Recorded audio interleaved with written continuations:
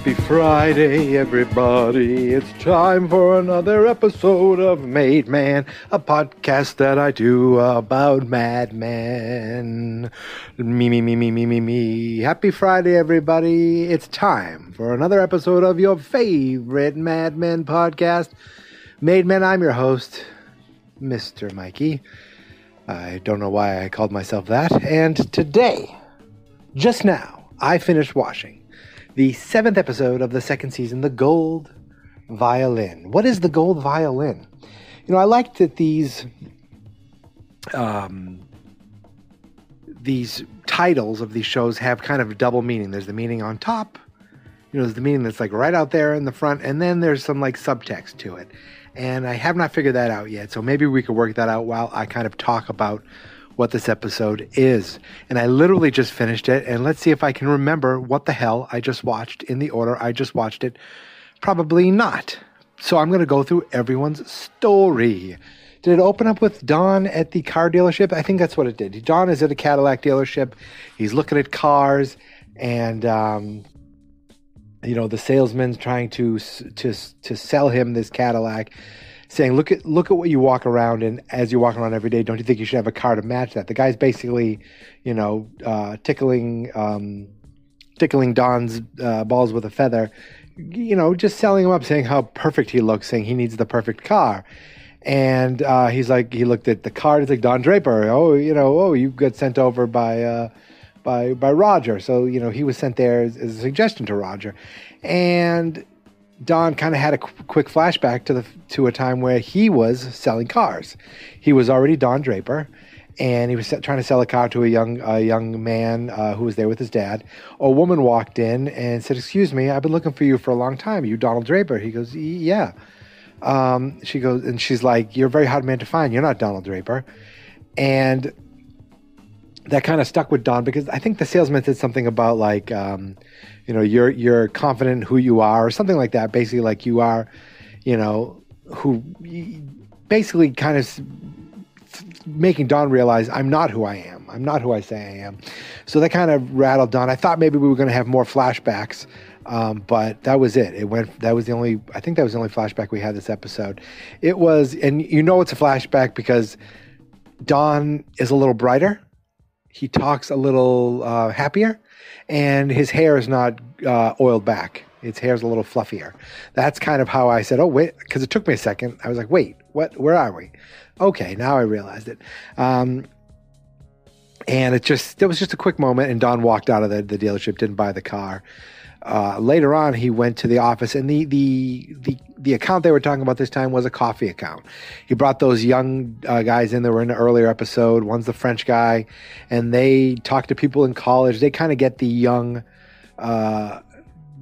person's approach, and basically young people don't want to be told what to buy. They just want to buy it. They don't want to be told what to do. They don't want to be told things. They just want to discover them, basically. And that's kind of what they ended up doing. They ended up writing a song, not a jingle, about the wonderful, coffee, and it ended up working. Don ended up getting they ended up closing the deal. Don was very congratulatory to that jerk Duck Phillips. But when push come to shove, or when the time came for congratulations, Don was invited into Mr. Cooper's office, not Duck. Duck kind of sat, it was like, you could tell Duck was a little disappointed. But Don's like, hey, man, thanks for your work. Went in there, and basically they were told, look, you're going to start doing more with we want this company to be bigger. And part of that is you doing more, and, get your tuxedo ready. You're going to be going out. You're going to be doing things. You're going to be going places. You're going to be representing us more. And he seemed to enjoy that. And that was actually, I think that was, I'm all over the place, but earlier in the episode, Roger was like, you need to buy yourself this car. You've earned it. You deserve it. You can afford it now. It's great to write a check for $6,500 and not care. And after meeting with Cooper and realizing that he's kind of more of a big wig in the company, that he realizes he can't afford that car. He goes back and he gets that car. He brings it home. He shows it to Betty and to Sally and to Bobby, and takes them all out on a wonderful picnic. And I never watched Mad Men before, but I remember walking in once, visiting my mom. She had this episode. She was watching it, and hold on. Oh, come on. Putting my dog on the couch. Sorry. Real life. And I remember seeing the moment where they're littering and thinking of Anchorman.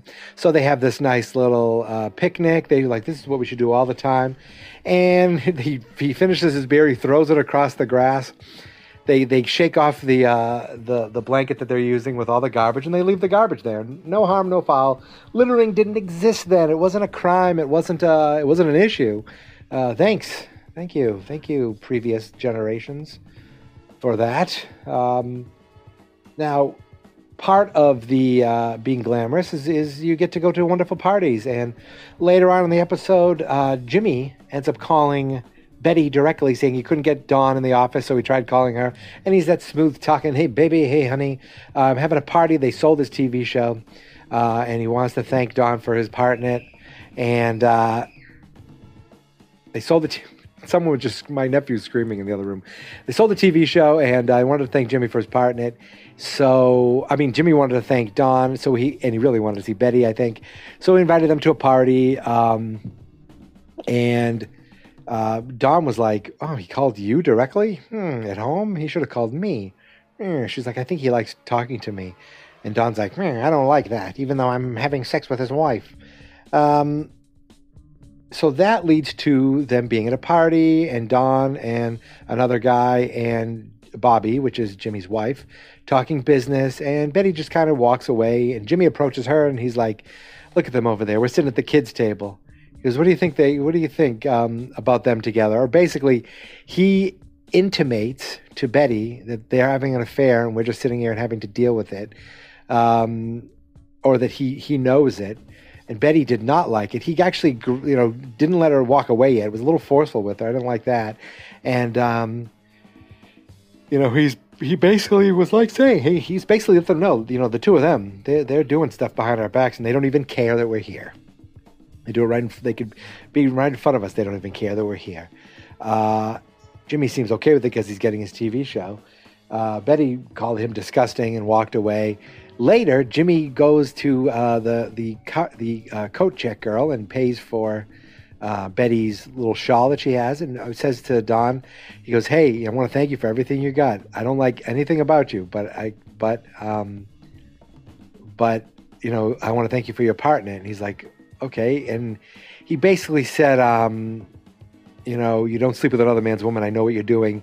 I don't respect you. I thank you, but you're trash and you know it. And Dawn just kind of was frozen. And Jimmy said, thanks, hey, and says goodbye, leaving him frozen, leaving Betty frozen. And they kind of they're just in shock.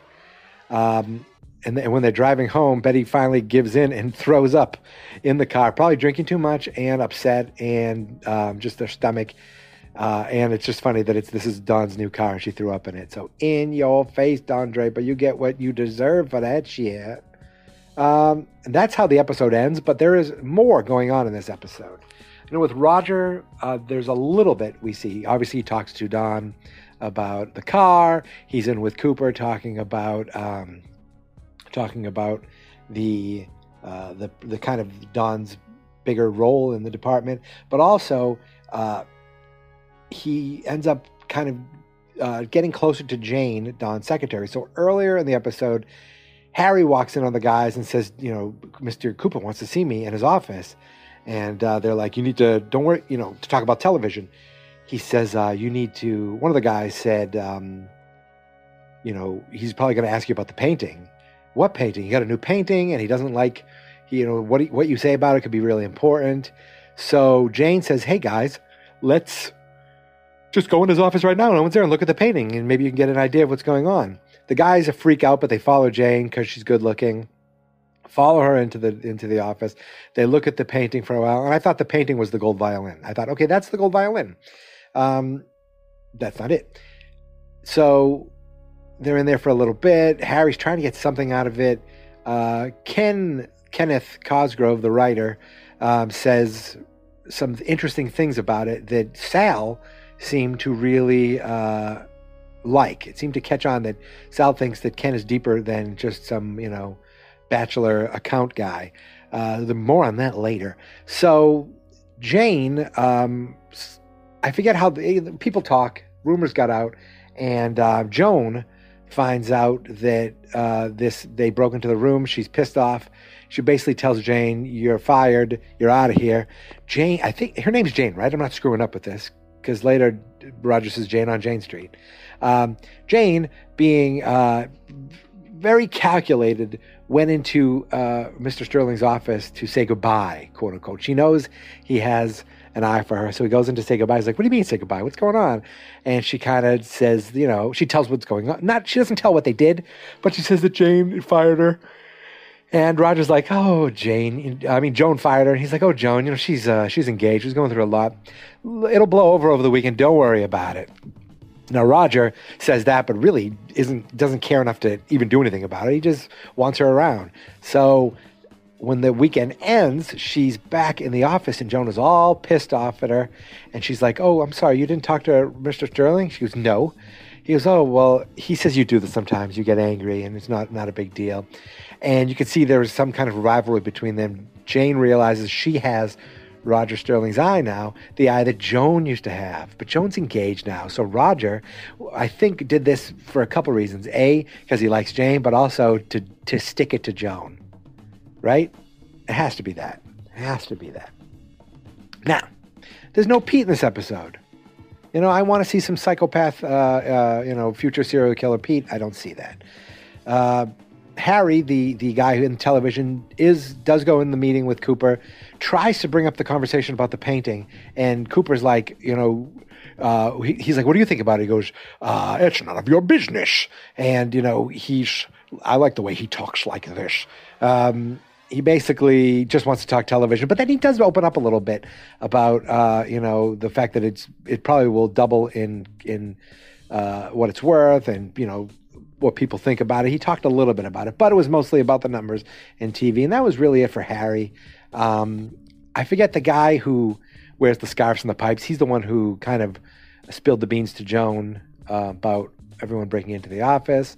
The other main story going on in this episode was with Kenneth Cosgrove and Sal. I don't know Sal's last name, but he's obviously the closeted homosexual man who has a wife and is living in the 60s and is closeted and can't come out and is afraid to come out, but he still likes to, I assume he knows this is about himself, unless he's just realizing it. I don't know.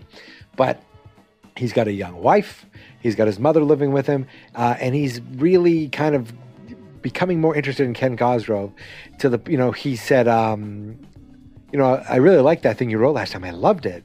And Ken's like, "Really? I have something else for you to read. Could you, if you don't mind?" And he's like, "I'd love to." He basically wants to do anything to get closer to Ken right now. So he goes, "How about you come over for dinner and I can give it back to you and I'll tell you how it is. We'd love to have you." And he's like, "Okay, sure. Yeah, I guess." He gives in to go and have dinner. Doesn't think anything of it. But Sal's like, "Yeah, having this handsome young man coming to my place, and I've got a young wife, whatever." So Sal's the older Italian gentleman. His mother came to live with her, and this girl who had a crush on him also came, and he's got a younger wife. And basically, he's living the life he probably assumes he should be living. But that doesn't change the sparkle in his eyes when he looks at Ken. He ignores his wife while they're having dinner. He just doesn't want Ken to leave. He starts talking about the story that he wrote and how lovely it is and how good it is. And the story Ken talks about is called The Gold Violin, and it's based on a violin he saw that's perfect in every way, except it can't play music. So that is what the story. That's the title of the episode, The Gold Violin. Something that's perfect in every way, but it can't do the one thing it's supposed to be doing. Is that Sal? Could Sal be someone who's good at his job, who's good at his everything that he does, except he can't be the one thing he wants to be, which is with men? I don't know. Is that who that is? Is it Don Draper? is it Sal? Is it Don Draper who's, not, he's good at what he does, but he's not exactly who he is. That's really it, right? That's all it could be. I can't see it going for Joan or Jane or anyone else. It has to be. I think the gold violin must be like a metaphor for Sal. That he can't do the one thing it's meant to do, or it's supposed to be doing, or should be doing, and that's being with men. And he can't do that in the 60s, or he's afraid to do it, so he doesn't do it. I guess I think. Usually all my metaphors point back to Don Draper, but I'm not sure about that this time. And I'm thinking, did I cover everything? I think I did. I feel like I've covered everything. We got Dawn. They got a new car. Betty threw up in it because she drank too much, thanks to Jimmy, who also confronted Dawn. Stupid phone. We got Harry, who looked at a painting, but really just had to talk TV with Cooper, who, along with Roger, gave Dawn kind of more responsibility. At the same time, Roger Sterling didn't want Jane to leave because he likes her too much.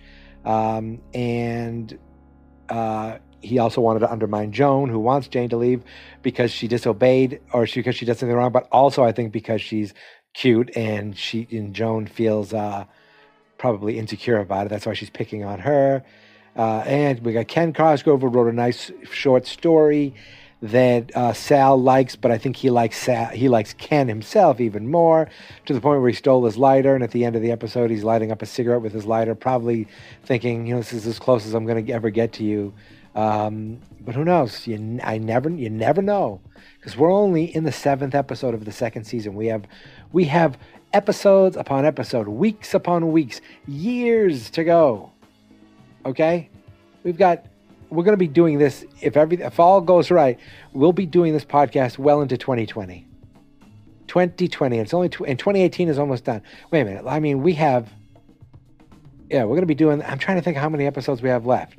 This is like my 18th or something episode. There's 90 episodes, I'm thinking 70. So yeah, we'll be in 2020 when this is done.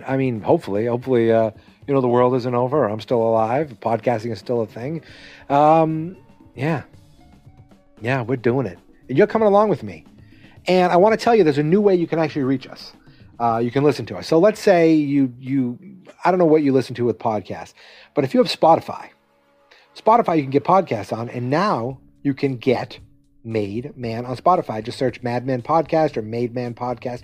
You can find us, or you can go to the website, fansnotexperts.com/mademan. You'll find us there. We are available everywhere podcasts are found, including the brand new Spotify availability. I'm really excited about that, and I hope you are too. My friends, thank you for listening. We're on Twitter at MadeManPod. I said the website already is fansnotexperts.com/mademan. The Facebook page is Fans Not Experts. I need to start doing more with that. And yeah, on iTunes, Google Play, Stitcher, TuneIn, Spotify, we're everywhere. Okay, but I don't care how you listen. I just care that you listen. And if you want to reach out, it's mademan@fansnotexperts.com. I don't have a voicemail number yet. And Twitter @mademan. You can find us. You can email us, send us questions, leave us reviews someplace. iTunes would be the best. My friends, thank you for listening. Thank you for coming on this journey. And I can't wait to talk to you next Friday as we continue this quest for me to achieve the status of Made Man. Made Man. That's my in a world where Mike becomes a made man. My trailer voice.